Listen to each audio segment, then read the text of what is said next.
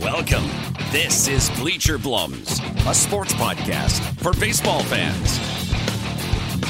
Now here's Dave Tuttle and the Astros master of banter, Blummer.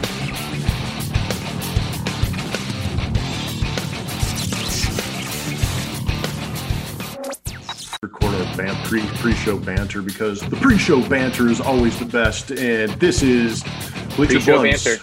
There it is, pre-show banter. It's a fun word to say. Bleacher Blums is on, and this is not our normal recording time. Just so those of you who know that the static background I have in the back of me is a little bit different, and that is the difference. That is Bleacher Blums After Dark. It is 7 p.m. on the West Coast, and it is 9 p.m. on the West Coast. You have got your Harland Beer Company, I think it was. Oh, and I splashed. Uh-oh. Yeah, Harland. Yep, and I've got my Parish Company. I'm drinking, how about this? I don't know if you guys can read it at home, but it says American Pale Ale. So I've got my APA, not the standard IPA. So as we load up, I'm going to tell everybody that once you get done drinking your beers, make sure that you go to WSMCBD.com and get your CBD, because it's all about performance, and it's all about recovery, and it's all about focus. Speaking of focus. Nice. That's a good pour. Gorgeous. But you act like you've done that before. Right? Several thousand times. Look at you. Oh. Dang. Cheers, bro. All right. Cheers, man. Oh, look, I got a Foo Fighters mug too. Can you see? You can't see mine, but I've got the Bleacher Blums. That's the Bleacher Blums one. Yeah. Smart. Bleacher Blums mug. I have one of those. Deal with that. Oh, yeah. Remember that CBD I was telling you about that sponsors our podcast? They are awesome. I actually just reloaded on my soft gels because I have been taking those on a daily basis. Nice. They're a great anti-inflammatory to start my day off, along with my fish oil. I've got my regimen I've got going on, and the vitamins to go along with that to obviously fight off the COVID that is still floating around and peeking its head back out. But we know that CBD has been great for us, especially the world's strongest man CBD. Talking before this podcast on our pre-show banter, we actually had a pretty lengthy conversation talking about how the salve has been fantastic for me and for you. You're a big fan of the cooling gel because you actually use it before you go work out and do your Murphs and your power squats and your tire flipping, right? That's right. Sledgehammer strikes, all that stuff. Dude, bro, you are a beast. But they're great. And I know the lotions are very good for me after I get done working out. I like sleeping all night and maybe have a crick in my neck. Then I use the salve. That's how I work it. But make sure you go to WSMCBD.com. And they've actually, in the last month or so, if you actually logged on there, they were giving 30% off your first purchase. So make sure you keep tuning in and checking them out. And I'm going to do my best to learn a little bit more about CBD. And maybe later on when we have some downtime or we're looking for some topics, we'll interview somebody at WSM because they know a lot more about CBD and can tell us a lot more about it. And then eventually, I think they just had a World's Strongest Man competition and they announced a winner, and it's not Mark Cutback Davis, but we'll have to have the World's Strongest Man on here. I think that's what I'm going to petition for, and just have him take up the entire screen and tell us how he's so much stronger than all of us are. That'd be funny. Yeah, so I mentioned the salve earlier. I mean, I use it pre and post, but like you said, the soft gels are a good way to work, and then the salve is a good one. I guess that's a kind of pre-workout as well. But, I mean, it doesn't really matter how you get it. You just got to get it. Yeah, you got to get it. How have you been, Tuttle? I know that I kind of screwed things up today. I actually got to see Yordan Alvarez today. So I will just kind of tease that a little bit. We did a segment for sports, our Academy Sports and Outdoors out here. But how have you been, man? I've been well. We are, again, in California going backwards here. But personally, again, we always talk about the personal part and then what the heck is going on with the world. The personal stuff's going great. And we're heading into the holiday season where it doesn't look like many families are going to travel to see other family members. So we're going to kind of have the quarantine Thanksgiving. But Unless you are invited to French Laundry, then you can go out and do whatever you want. If you're invited to French Laundry, that beautiful restaurant up in Napa, hanging out with the governor. Yeah, the governor seems to have some privileges, but that we don't. But, the governor of Nevada was kind of railing against COVID, and then, oops, he caught it. So that'll be interesting to see how that shakes out. But I guess Trump got it as well. So, but there is good news on the COVID front. I think Pfizer did a study, and they're looking much closer to possibly having a vaccine, which I may or may not partake in. But I think, yeah, I mean, the rest of the world There's will feel movement much in the more right at ease. direction. Yeah, geez. Totally. So, yeah, but no, everything's going great. Everything's going great. We're heading Good. into the holiday season, and I think as optimistic as I always was in February and March about this year might not be the worst year ever. Quickly in July, I realized it was the worst year ever. And now we're about, 7 weeks from it all being over. I mean, there's 70 more days in the year. I know, it's amazing to think about. And I know 45 days left in the year. What are we talking about? Man, I got to do some shopping, dude. The friggin' Christmas is coming up quick, man. Christmas, yeah. Hey, and you're almost back, and you guys have been going to school, and you actually had soccer practice tonight, if I remember correctly. Yes. So that's good news, man. Well, we've kind of had that going all along. I mean, California, club soccer is not maybe under the same kind of guise as everybody else, but I feel bad. This is really funny. Now, I don't mean to get too serious, but I feel bad that, a lot of people have been affected by this financially as well, losing jobs, things like that. But, I guess, so I feel respectful, meaning what we talked about before, where you wear a mask in public and you do these things. But personally, I'm not sure how susceptible we are all to it. I'm not sure how serious it is if, a person below the age of 65, 70 gets it. So, and then you're fighting we've talked about this throughout the podcast, you're fighting that urge to just be normal anyway. Mm-hmm. So, yeah, I guess personally, if you sit down and start looking at it all, it probably seems a little wacky, but yeah, we've had soccer practice. The kids are at school. I talked to the neighbors out in this cul-de-sac. It's like, I don't know. Aside from working from home, I think everything seems fairly normal. Tell me about, I know you were teasing the Jordan thing. Tell me about how you do a studio thing like that. Because all the shows, like the NFL shows, they got these guys sitting far apart and they got plexiglass. You met with Jordan. That's a good question. Jordan's already had his injury troubles. Jeff Blum does not want to give Jordan COVID before the next season starts, right? So how did that go? No, that's a good point. We actually had a promotional commercial / shoot kind of, video that's going to be coming out here pretty soon. Nice. And it's kind of funny that you bring that up because it was it was actually one of the last phone calls that the marketing team made before we actually started taping this was, hey, should we have their masks on? And granted, we were outside. We were social distancing. I did get a little bit close to him as I was walking through the actual shoot, but they told us to keep it on. So we have our masks on. So we obliged. And, I'm not the guy that's like, anti-mask, we're infringing on my rights kind of thing. I'm just more or less, hey man, if it allows me to do more and be more communal and be outside and like you said, whatever normal is, we're trying to figure that out. If it allows me to just be a little more free, man, I'll put the mask on. I've got no problem with that. I'm not the never masker type guy, but it's also interesting that going back to the Houston Open, when I worked it was outside, gorgeous, minimal fans, and I had to wear a mask.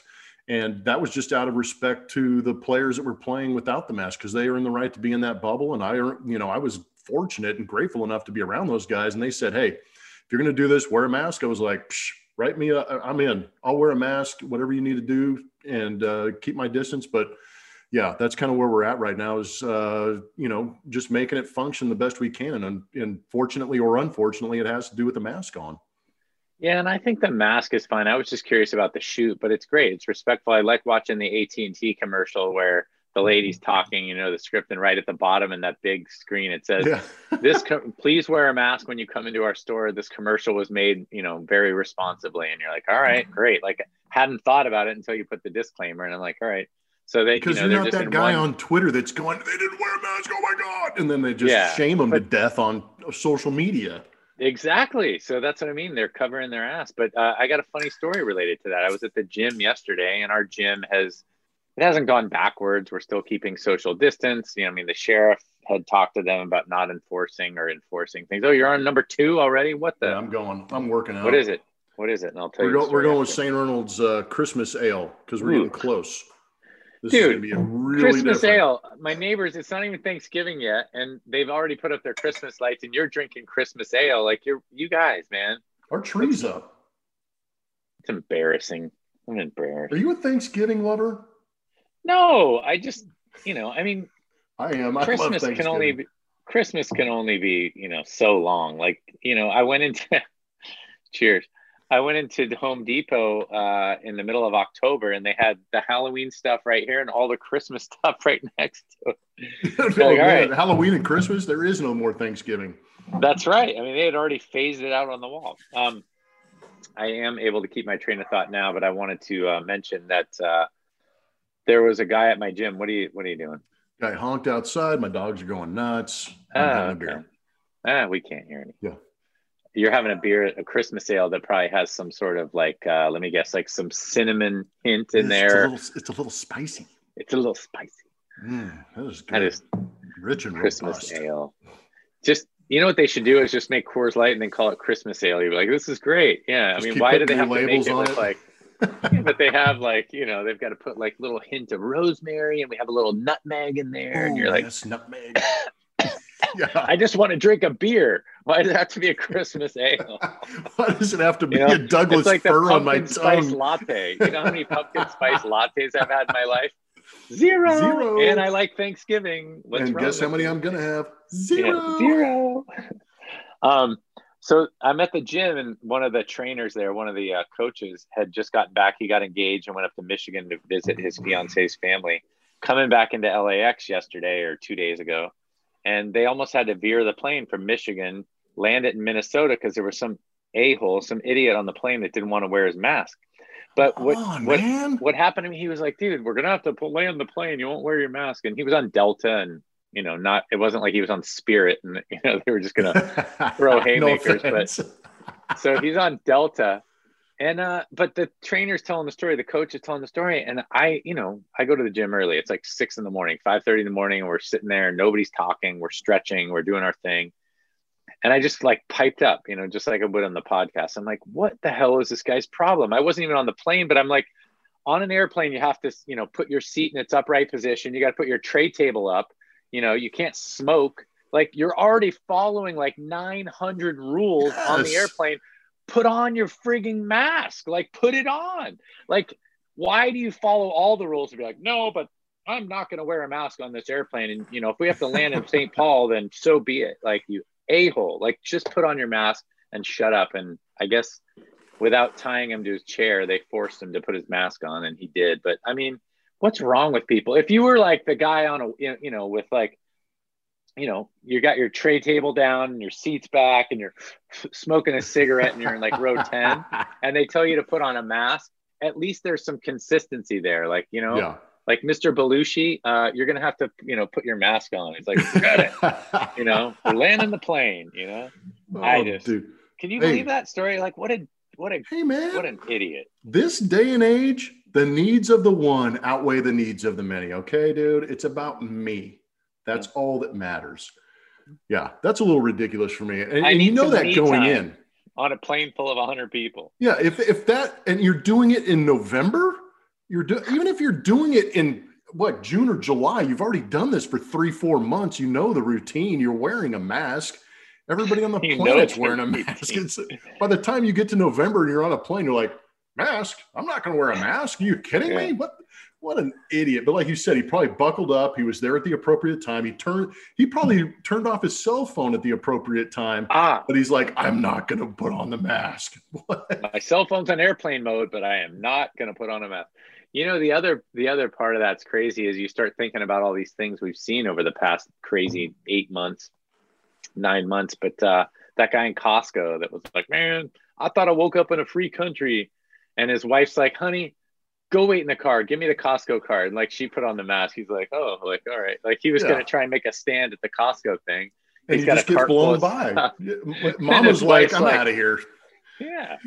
I mean, people are just, they never cease to amaze. So, all right, Blummer. So you're on beer number 2. I'm on beer number 1. Let's actually get to some topics. We've been doing a lot of golf talk, which we have some other things to talk about golf because I'm curious to know how you looked into your crystal ball and picked out DJ. But there was a woman hired as the first general manager in baseball. And I wanted to kind of see what you thought about that. And I see your little golf clap, your applause. Well, and this is where you and I kind of come together as dads. You have twin daughters. I have triplet daughters and an older daughter. So I've got 4 daughters. Between the two of us, we have 6 daughters. So the coolest part about Kim Ng getting hired by the Florida or the Miami Marlins, I believe, not the Florida Marlins anymore, getting hired by the Miami Marlins to be their GM. The disabled list or the injured list? Because I get that confused too. Yeah. So Miami Marlins, Florida Marlins, injured list, disabled list. Yeah. I mean, potato. It's all changing and it's all very tough to keep up with. But the best part about Kim getting hired by the Miami Marlins to be the GM of a Major League Baseball team was the fact that my daughters sent me the post that was on Instagram. So I was pretty excited about that because as well as I do that I think women have to work a little bit harder than men do just overall to fight for a job.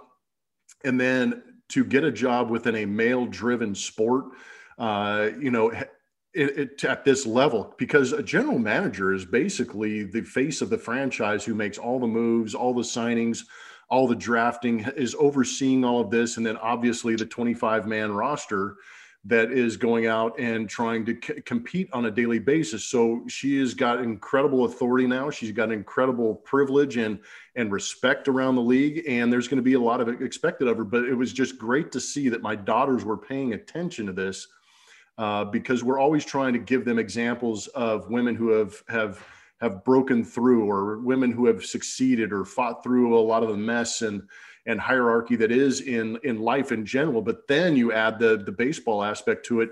So that was pretty exciting for me. And it was great to sit down with them and talk to them a little bit about it, help them understand what was going on. But it's not until you actually dig in and read some of the articles about her. I mean, she was hired in 1990. Do you realize how long it's been since she got hired and now she's a general manager? It is 2020. So it has been 30 years since she has been in the game and she finally got the job. So, I mean, there's something to be said for perseverance. I like the fact that somebody actually wrote an article and said that she's a little bit of old school. So you do kind of appreciate that in this new analytic age we're in. And she started with the White Sox in 1990, was the Yankees assistant GM, the Dodgers assistant GM. She first interviewed for a GM job in 2005 with the Dodgers before they hired Ned Colletti. And now she's 15 years after 2005, she is now the general manager of the Miami Marlins. And I couldn't be more excited because we've seen it in the NBA with referees. We've seen it in the NFL with referees and coaches, coordinators. And now we've seen 3 coaches, I think, in Major League Baseball, and now a general manager. And and this has been a sport that has been male dominated, and I think it is a great thing. How did you take the news, and what were your thoughts on it? Yeah, so when I got out of baseball, I had the good fortune to go to a couple winter meetings, working with an agent, and I got to meet her and have some conversations with her. Great. So so this is weird. I'm going to take a step back because I think I probably did it publicly on here, but if I didn't, I guess I should come clean. But, Jessica Mendoza is not my favorite commentator in baseball. Mm-hmm. And it's not because she's a woman, but I do find it's not even the genuine nature of it, but, she's talking about, how guys, what their 2-strike approach is and what the nasty slider feels like. And I'm just thinking, softball, baseball, it doesn't mean you can't learn it and be intelligent about it, which Jessica is totally qualified and understands the game, but it almost feels sometimes a little forced, if that makes sense. And so, I mean, that's just how I feel, and I'll be sincere, and maybe she would disagree, and, maybe her colleagues would disagree, but listening to it, it just falls differently on my ear. And maybe that's because I've been ingrained in baseball, as you have, for a long time.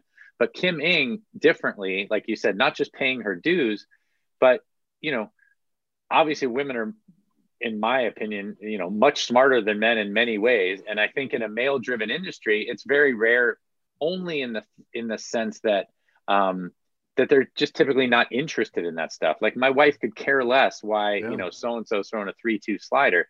But Kim Ng has been in baseball for a long time, understands the game, has more than paid her dues. But I feel like it falls on the ears better in the sense that you don't have to play the game and throw a nasty slider, hit the nasty slider to comment on it, or to understand it, I should say.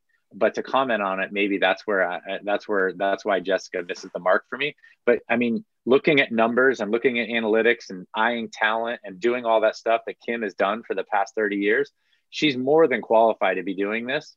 And I think, as you already touched on, it's a really good example to set.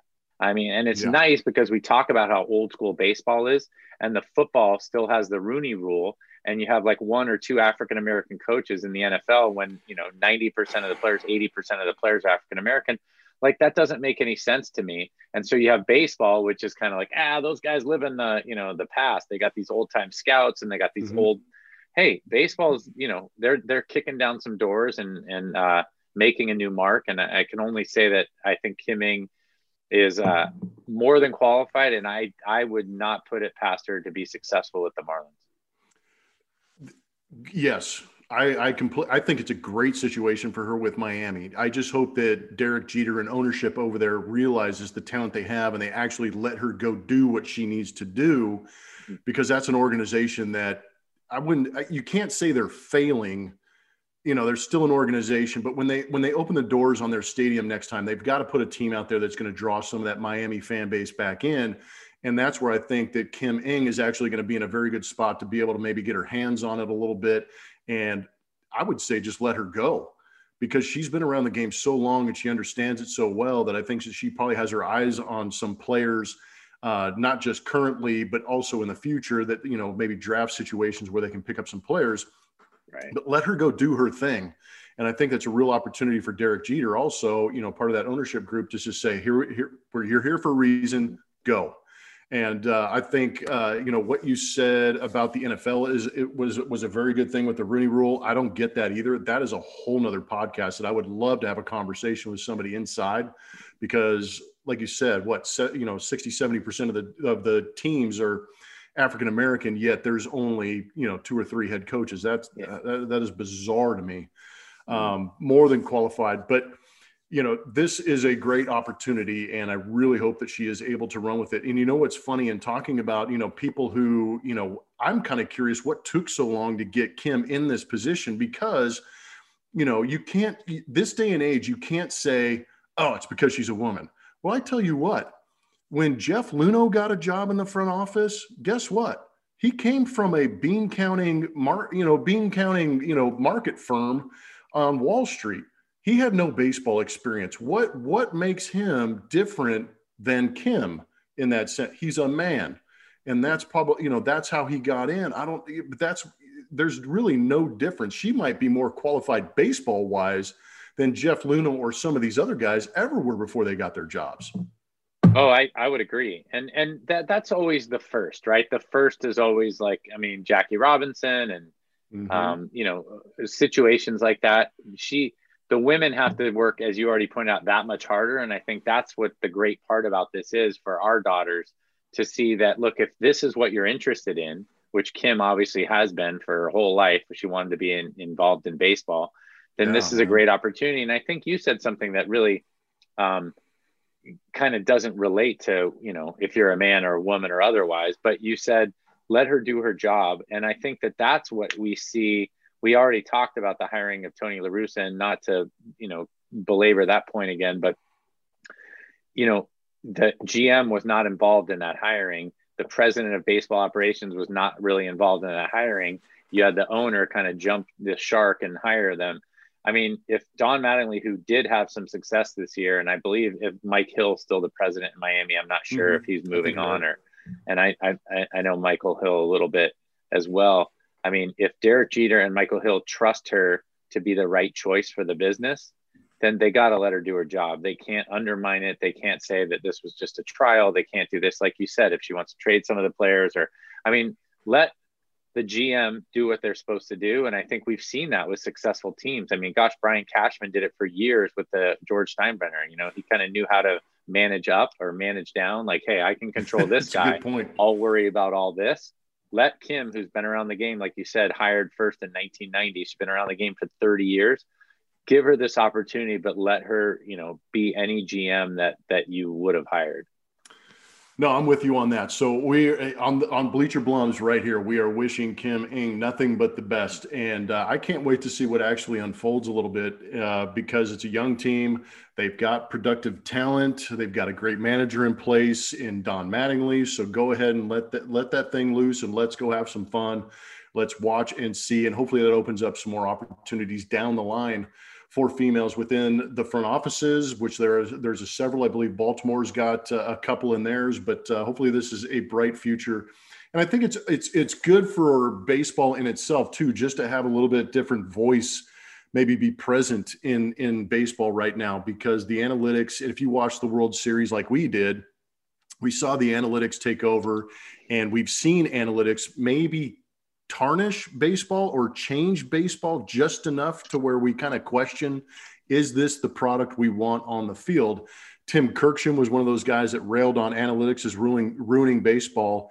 And Theo Epstein, which was big news, resigning from the Chicago Cubs, I thought was an unbelievably, now that I've read some of the quotes, it was actually a courageous move on his part to speak out and maybe speak against the grain a little bit of what's happening in baseball. Yeah. Well, I mean, I'm not sure I picked up the vibe they were laying down. I know he and Jed have worked together closely for a long, long time, but what's the gist of what he's doing? I mean, I kind of think from an outsider's perspective, and I'm curious to hear what you'll say. I mean, he can write his own ticket now. He took the Red Sox to the World Series championship. He broke 2 curses. That's right. So, he said he wanted to spend some time with family, and, maybe he kind of wore out his welcome, or they wore his welcome out in Chicago, which seems hard to believe when he's done what he's done. But boy, when he decides to come back in, I'm sure he'll be able to have control of a franchise again. But what's the mood, or what's the theme of what you're hearing? So the underlying issue in baseball right now has analytics not ruined baseball, but has it changed baseball for the better or for the worse? And you're going to get arguments on both sides. You can evaluate talent maybe a little bit better with the analytics, but in-game decision-making and in-game play, has it changed the game enough to where it's not entertaining anymore? It's not bringing in that young fan. It's not allowing more players to play the game of baseball. When you and I played, the leadoff guy was a little guy that could run fast and be pesky and get on base. The number 2 guy in the lineup was a guy who, could move the baseball. Control. Move the baseball around, lay down a bunt. 3, 4, 5, 6 are your RBI producers. 7, 8, 9 were just, role player guys that maybe manipulated the ball a little bit to get back to the middle part of the order. But the argument for retired guys, or guys who have kind of moved on a little bit, or they say are old school, are kind of like, how do you marry the analytics to the eye test? Because the eye test in the World Series with Snell said, leave him in and let him pitch and see what happens, instead of taking him out because of the 3rd time through the batting order. But there was a great quote. It's a little bit long. I screenshotted it because it was so good, from Theo Epstein. It kind of touches on that. And that's why it kind of sparked the idea for me. And he said, this is Theo Epstein: "It is the greatest game in the world, but there are some threats to it because of the way the game is evolving." And he takes responsibility. He says, I take responsibility for that, because executives like me, who have spent a lot of time using analytics and other measures to try to optimize individual team performance, have unwittingly had a negative impact on the aesthetic value of the game. And that's what you and I are always talking about: the beauty of guys being able to make pitches, the beauty of guys being able to make adjustments and extend their outings, or maybe have a better at bat. So he says the value of the game and the entertainment value of the game, because when you're and I'll just read it. I mean, clearly, the strikeout rates are a little out of control. Okay, that's where it kind of hit me. I was like, you're right. This 3 true outcome game is not fun. It's like playing over the line in our front yard. Exactly right. It's either you get a hit, you get out, or you go home. So I appreciated the fact that he actually brought that up and kind of exposed what everybody was thinking in their minds, but didn't have the guts to say it. But for him, like you said, to have the credibility and the voice that he has and say that out loud, tells you that he's actually thinking about the game, which I greatly appreciate. And when he does move on, like you said, he's going to be successful no matter where he goes. Yeah, it'll be interesting to see if he takes that to heart. Like if he wants to take like a sabbatical year or 2 years and decide like, all right, yeah, analytics are part of the game, but I don't really love the 3 true outcomes. Maybe I'm smart enough to figure out a way to use the analytics that I like and change the game back to something that's different. I mean, I always felt like, and I don't think I'm the only one, but boy, everybody was enamored with Moneyball and the theory behind it because it was so, it was well written, of course, but just the idea that Billy Beane had was to, take a small market team and make them competitive. But what happened, and we've talked about this too, is the Red Sox, who have a kind of an enormous payroll, used the Billy Beane, method, but then we're able to pay the best guys in that method. And the Dodgers too. The Dodgers did it this year, doing the same thing you're talking about. Dodgers have done it. We've seen a bunch of teams do it now. I mean, we could probably go from 2004 on up to now, 16 years. There's at least 4 or 5, 6, 7 teams. Whether they won it all or not, it's a whole nother thing. We've talked about chemistry and the eyeball test. But boy, when you take that Moneyball mentality and that Moneyball theory, and you have an unlimited payroll like the Yankees, the Red Sox, Dodgers do, you're going to see some success in that. And I think that Theo for sure utilize that to his advantage. But now maybe because he's had success and, he has nothing left to prove, maybe he goes back into you can say this when you've accomplished all this. Yeah. That's right. You go back into the laboratory. It's kind of like, we don't need that house up in, on the ocean, but let's buy it and let's, look at the ocean every day. I mean, he doesn't have anything left to prove, but when he comes back to baseball, maybe he's going to be in his laboratory for the next year or two, thinking of a way to make it more marketable and more aesthetically pleasing, but yet competitive at the same time. That'd be a really cool thing. That is a very interesting point. Maybe there's got to be motivation behind it because he's young enough to know that he has had his impact on the game. And again, one of those articles I read said that he is already a Hall of Fame GM. Yeah. And it would be really tough to argue that with the success he's had in breaking 2 curses between the Red Sox and the Chicago Cubs. Yeah. It's just, where is he going to land next? Where is he going? And that's part of it too. His idea of what he wants the game to be, where is he going to be able to find the opportunity to make that happen? And that'll be the interesting thing. Yeah. Speaking of making things happen, Robinson Cano did not make it happen. No. Dude, he boxed it. What are we doing? He started a bonfire in his backyard and took 24 million $1 bills and set them on fire. Well, that'll be burning all year. Yeah, that will be the eternal flame. That'll be your the Bengal. Is it the Bengals? The Bengals. Nice. Very good. We're the same. Not my favorite song though. We talked about karaoke too, man. That's I'm in karaoke mode right now. In the green room, we talked about karaoke. I forgot about that. We didn't tell the fans that we have a Bleacher Blums green room. I forgot about that. That is true. That's exactly what it is. We need to release some of those, man. They're good. Yeah. So again, fool me once, shame on me, right? Fool me twice, something. And he was taking like Stanozol or something. He wasn't taking like some masking aid. I mean, he took like a full-blown steroid and was like, I'm going in. So like at least tell everybody what happened though. I mean, no, I was Cano's done.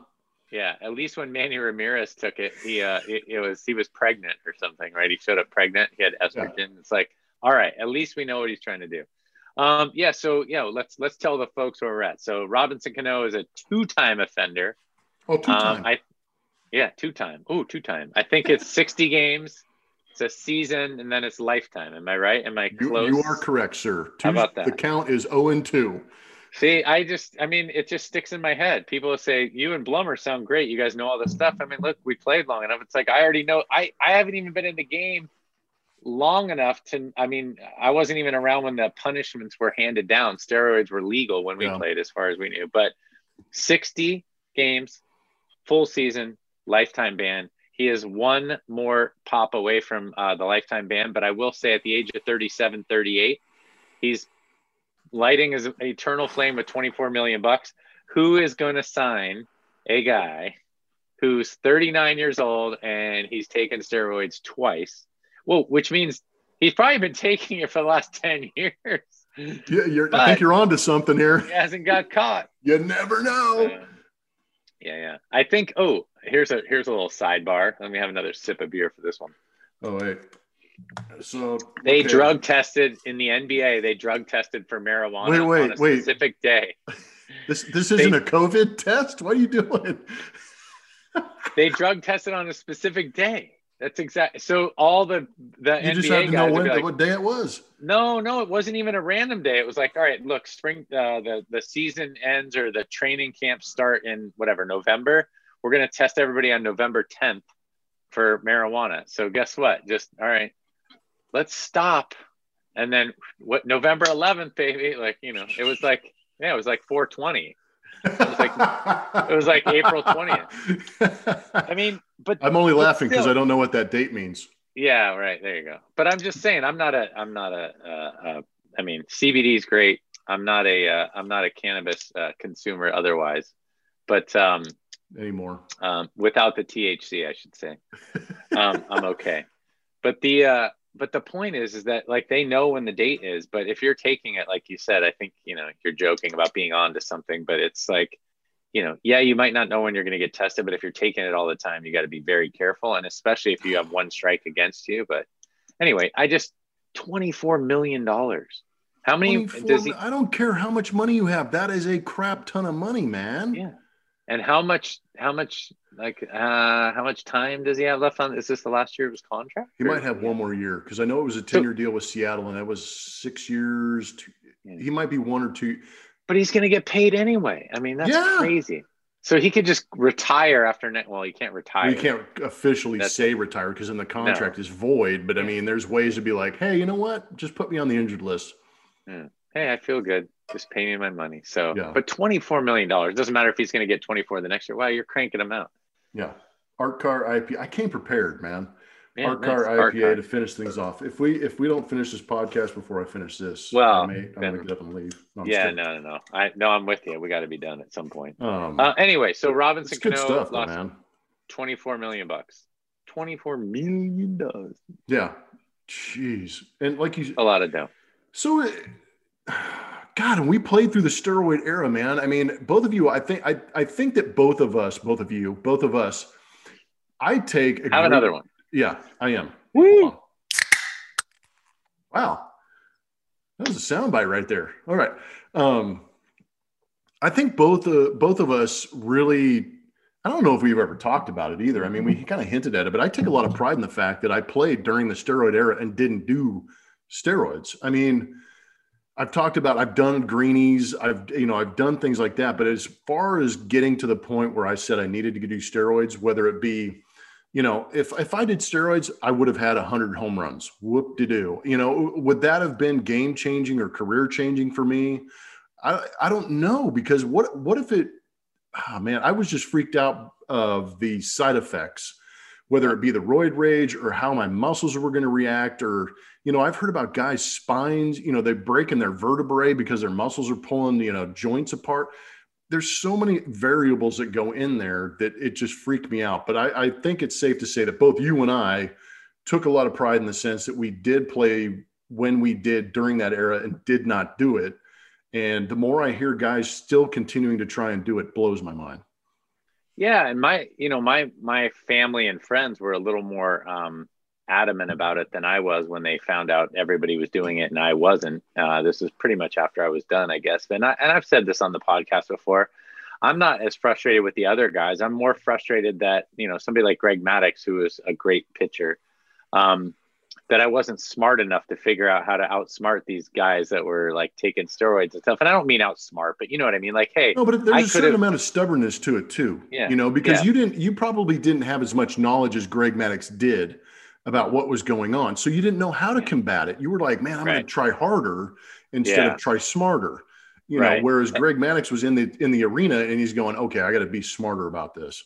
Yeah, that's true. I mean, it was less kind of in the big leagues. It was certainly less private, I guess, for lack of a better word. But, the minor leagues guys were trying to get on the roster, the 40-man roster. They were trying to do things. And you were like, they were not about to tell you what was going on because they're competition for with jobs. You to get there. Right. Whereas, hey, if we're all rowing the boat in the same direction to win a world championship, what do you care if I hit 50 home runs? I'm taking this. Do you want to try it? Yeah. Yeah, exactly. So right. That's a really good point. And then we never talked about that. But I was more frustrated, in hindsight, that I wasn't able to figure it out, kind of how to outsmart these guys, or how to get them out, or how to use it to my advantage. That's really what it is. Like, I told you, people always talk about recovery with steroids. They always talk about how far guys hit the ball, or that their arm, they could throw the ball harder. Well, I would imagine for pitchers, it's the recovery, keeping that arm healthy.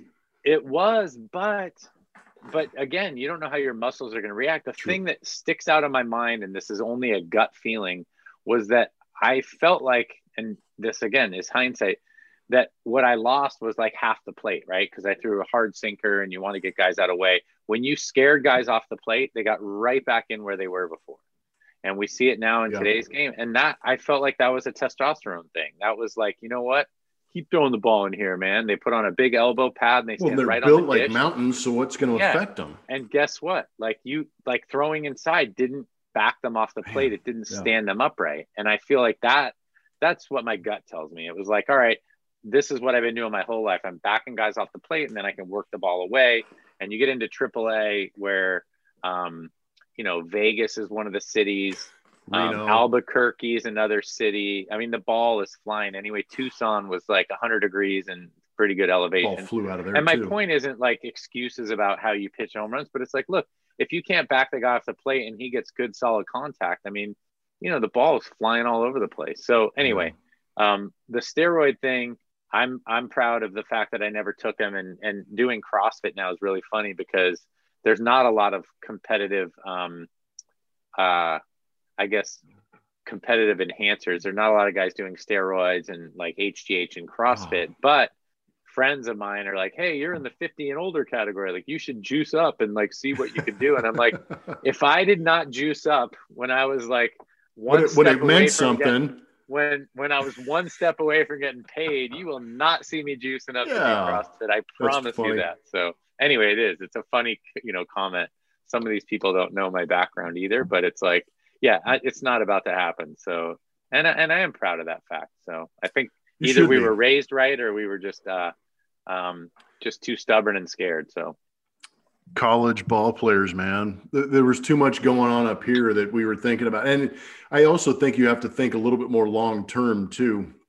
I don't know if you ever had the thought, but I always imagined, the first couple of years I was in the big, it took me a while to get to the big leagues. And I was like, man, if I'd have done it, would I have gotten there quicker? And then once I got in, would I have gotten more money? Would I have gotten better contract, whatever. But by the end of it, the ultimate question was, knowing that we were playing in the steroid era, we were going to get the question, did you play clean or did you play dirty? Yeah. And I just wanted to be the clean guy. That's all I wanted. Yeah.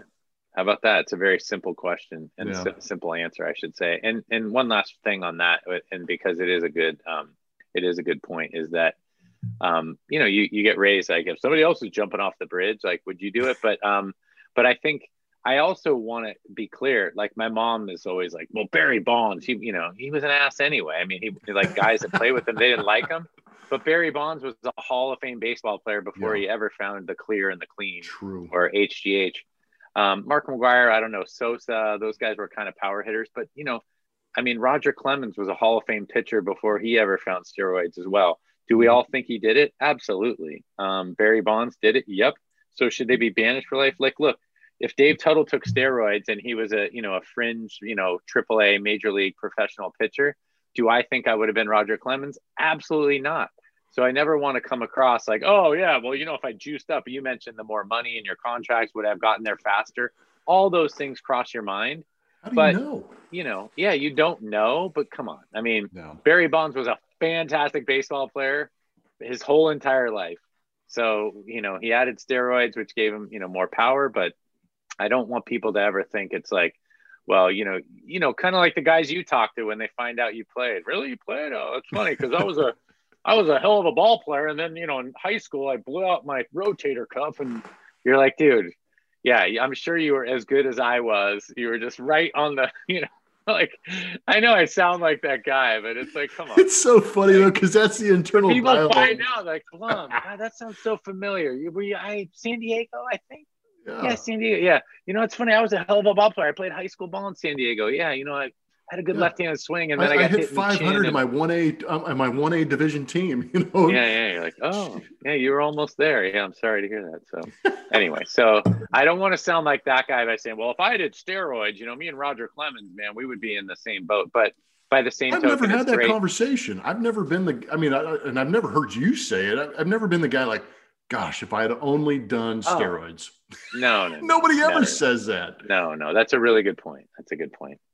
I don't know. CJ Nitkowski might say it. No, I'm kidding. Oh boy, we'll have to see CJ and ask him. No, I'm kidding. We should ask him. I'm curious because his fear wasn't the health of his arm and everything. His fear was federal prosecution. If you ever ask him. Well, that's a whole nother layer of it. That's right. He didn't have to go in front of Congress.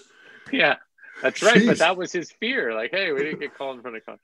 Anyway, so oh man. All right, we belabored this. We turned this into a steroid conversation, but I think it was valuable, and people will now know what we. Well, and you just kind of give the Hall of Fame ballot has come out, so that it constantly. How long before the Hall of Fame ballot comes out before we stop talking about steroids? Yeah. So steroids are here. We played through it. We have experience with it, and it's on the Hall of Fame ballot again. I would vote for Barry Bonds and Roger Clemens in a heartbeat. Yeah. I have no. And I've said that before. And mainly, as selfish as it sounds, not selfish, as silly as it sounds, I would vote for them because I thought they were Hall of Famers, beforehand. That's all. It's not like the Pete Rose situation, like what he did. But does Barry, I don't know. Like, is that a stupid thing to say? I would just vote for them because they were fantastic baseball players. I just thought they were badasses. When you talk about the Hall of Fame, who do you talk about? You talk about badasses who are in there. Yeah, that's right. That's the only thing for me. Barry Bonds was a badass, right? That's what I'm saying before he took steroids. And I've had lengthy conversations with Barry about hitting. I've had lengthy conversations with Roger Clemens about pitching. And these guys are fascinating and phenomenal athletes, but their minds, oh my gosh, the way they spoke about their at-bats and the way they spoke about how they approach pitching it was off the charts. It was a lot of fun to talk to those guys. And that's what I appreciate. And that's, all I know is what they did on the field, man. And right. I just thought they were great. But why? So then this is good. So why, not why writers have a hard time putting him in, because that's like a peer community thing. Like, who's going to put him in, who's not. But why? Because writers are purists. Yeah, I know. But I'm just saying, like, are we played the game clean. Why don't we hold them to a higher standard, I guess is the point. Like, why aren't you like, you know what? Is it for what I just said and that we thought they were Hall of Fame talent beforehand? Or why aren't you like, their numbers are inflated. Their Hall of Fame numbers are inflated. They really shouldn't be in the conversation because they cheated, or why is that? Are they inflated? I feel the same way you do. I don't know. Man, that's a good question. Are their Hall of Fame numbers really inflated? Now, inflated in the sense that, did Barry Bonds hitting 73 home runs? Yeah.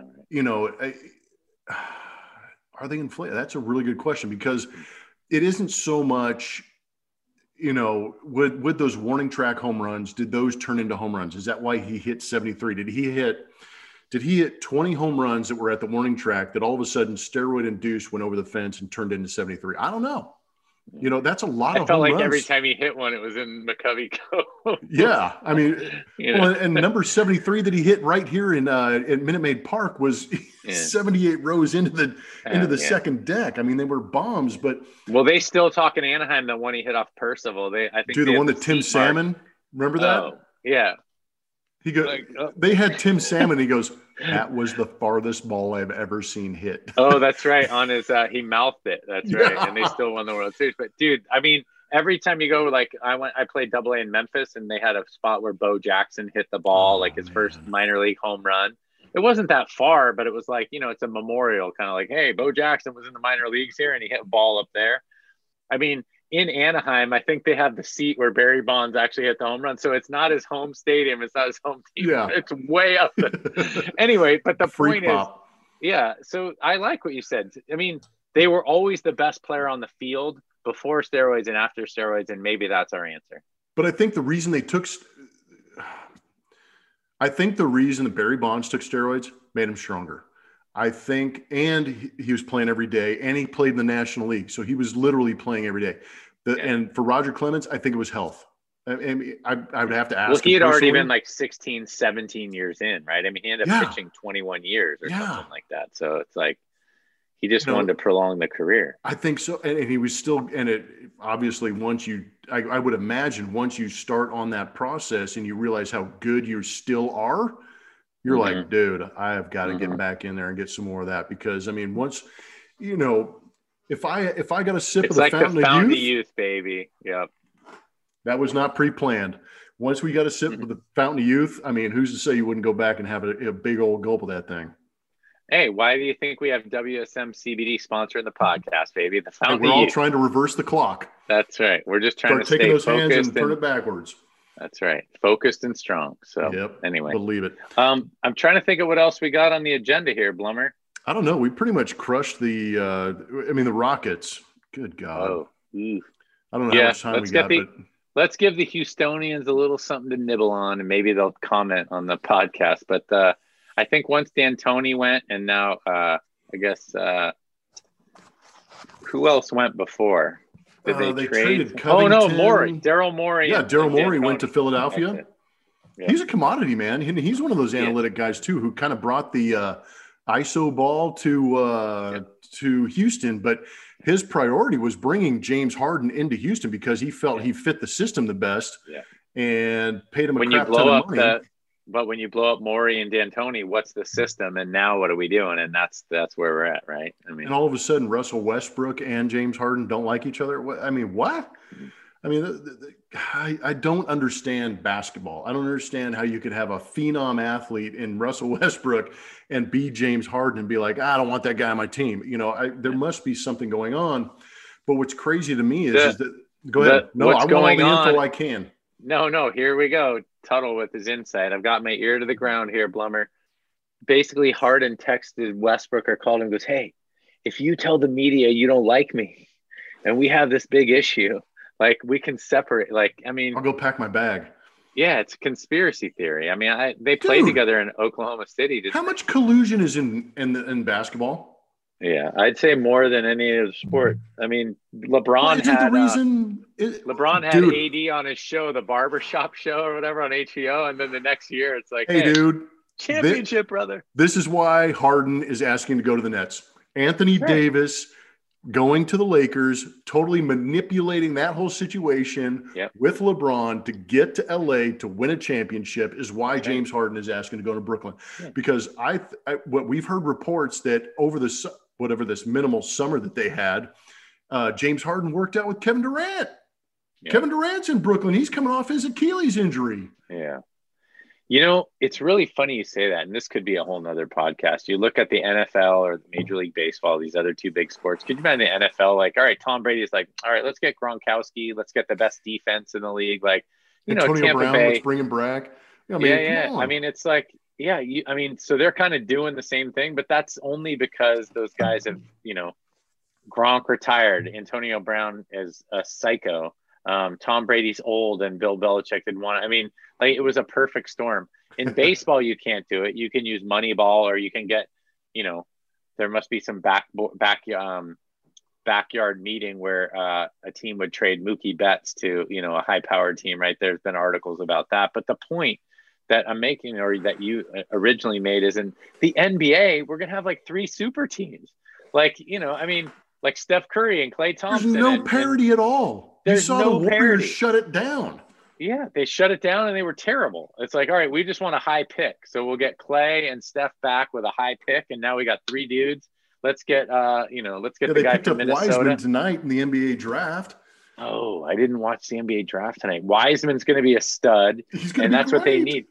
So you got Wiseman, Curry, Draymond Green, and Klay Thompson, and then you just add one more piece. Just add one more piece, and now all of a sudden they're a playoff team. The Clippers got Paul George and Kawhi Leonard. They're going to add another piece and a new coach. They're going to be fantastic. I mean, they might even be the favorites for the championship. I mean, there's going to be 6 teams. That might be why Harden wants to go east. He wants to get the hell out of the West, man. That's right. But there'll be 6 teams. And if the Yeah. Nets do it, the Nets will be like the Milwaukee of the East, or there's always Right. one team in the East that's like, all right, we'll give them a run. You'll have the Nets that'll have Durant, Kyrie, and I Harden forgot about him, possibly, yeah. right? Like, all right. Mm-hmm. But they won't get along with Kyrie halfway through the year. Kyrie's like a crazy guy. He's a flat earther, I believe. Well, yeah, dinosaurs don't exist, whatever. Yeah. But but the thing that would be fascinating to me to see them. I mean, the Rockets have a choice to keep him and just say, "Hey, play pissed off, we don't care," or they trade him and try and see what they can get back. But if Harden would Harden be able to function in Brooklyn when he's been in Houston the whole time? He has set every franchise record. I mean, he is in the top 2 of points, assists, whatever number there is. He has become the franchise of the Houston Rockets record books.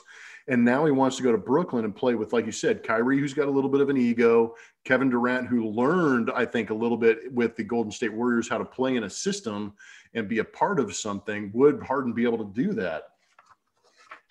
I have no idea. I mean, he's, like you said, he was brought in by Morey and D'Antoni. I mean, we just don't know. But I think the original point and the original reason we brought up the topic is, you said, the parity and everything. There's just no parity in the NBA. And who knows with the offseason and what it's going to bring. But we could have like 4 super teams when it's all done, and then everybody else just, fighting for second place. And it would leave the Rockets high and dry. If he left, all of a sudden the Rockets would all of a sudden come back down to the middle. Like you said, the parity would be gone. Yeah. What you about don't think Russ Westbrook would take him to the title by himself? Yeah, all right. Just kidding. Just kidding. Yeah, bring back Mutombo, bring back Yao Ming. Then maybe we might have an opportunity. How about Hakeem the Dream? What effect does this have on fan bases? Because I'm here in Houston and I'm watching a fan base just be in turmoil, knowing that they're going to trade away their star. But this is going on around. It happened with New Orleans getting rid of Anthony Davis. It's happening, like you said, in the NFL with Tom Brady moving on, some of these other guys. But it can't be good for the NBA. Do more fans, because of – what did I write down? I said there's no more loyalty, players can demand trades, and fantasy sports. Does that kind of disintegrate the loyalty, and now fans will just cheer for a player instead of a team? I feel that way about the NFL, but I don't so much feel that way having been part of this podcast and watching the Astros so closely because you work there, for one. For two, my daughter's a huge fan now, and that's part of the podcast. But, I look at the Astros fans on Twitter, or any fan on Twitter, and you're like, oh, they just don't care. They don't care if they bang trash cans. They don't care if they did something wrong. They don't care. They're more pissed, right? Well, you're going to have that group of diehards that are just ride or die. Yeah, but I think that's what true fans are. I mean, I don't think – I think what fans want, and I'll just speak from personal experience. I grew up a Warriors fan. I love Don Nelson. Coach Nelson was great. But, the Warriors were 500 every year. Even when they had Run TMC, man, they made the playoffs. Man, but it was like, you had Mullen and Richmond and those guys. Through LA, you couldn't – yeah.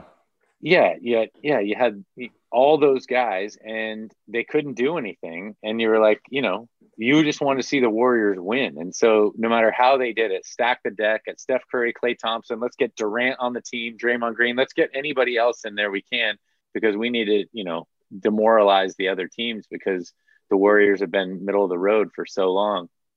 I feel like most fan bases would be like that.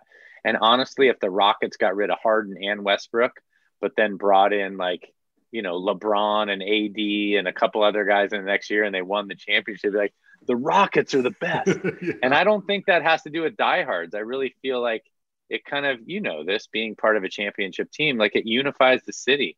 I mean, Chicago waiting for the Cubs to win a World Series with the GOAT curse and all that. It was like, dude, the White Sox, woohoo! Like, you guys were the toast of the town. And I feel like, I think most fan bases, yes, we're talking about the diehard fans, but most fan bases just want to see their team in their city. My mom will text me when the Warriors are up, That's she awesome. lives in the Bay Area still. She's like, the Warriors, yeah, they're one game away from the championship. I'm like, Mom, you do not watch sports. So there's something to it. And I feel like, the Houstonians, I mean, they've been spoiled a little bit with the Astros, and then the Rockets have been good, but you're going to have these ebbs and flows. But I think the Houstonians are going to need some overhaul with the Rockets, some overhaul with the Texans. Oh, you said that dirty word, the T word. I know. Freaking kidding me. Yeah. The Astros are probably the closest team to bringing you back a championship if they can get some of these guys signed. They are, but it's just a shame that you go through these sports cities and you have guys like Deshaun Watson, you had DeAndre Hopkins, you have J.J. Watt, and yet you cannot market these guys and win and go out there and do things like this. That's what's extremely frustrating. Yeah. And maybe we circle back to the beginning of the podcast and we wrap this up where you have Kim Ng now in Miami. She's the first female hired. We talked about the way the franchise is. Are they going to let her do what her job is to do? Or are they going to meddle and, they have to kind of you gotta intervene? I know, but I'm just saying that's what we've seen. I mean, Dave Roberts, we both know and love. I mean, the analytics get in the way, but if, these guys are like on the bat phone, like, all right, you got to pinch hit here. And you're like, I'm going to send I thought I was managing the team. Yeah. Like, yeah, like, I mean, that's what we're talking about here. I mean, you got to let these people do their job and, back to what you just said about J.J. Watt and DeAndre Hopkins and Deshaun Watson and these guys that have been part of Houston, they're superstar athletes. They don't have a good coach and they don't have a GM and the owner's, not a good dude either, apparently, behind closed doors. It's like, look, you got to hire the right people. My dad's favorite saying was know what you don't know.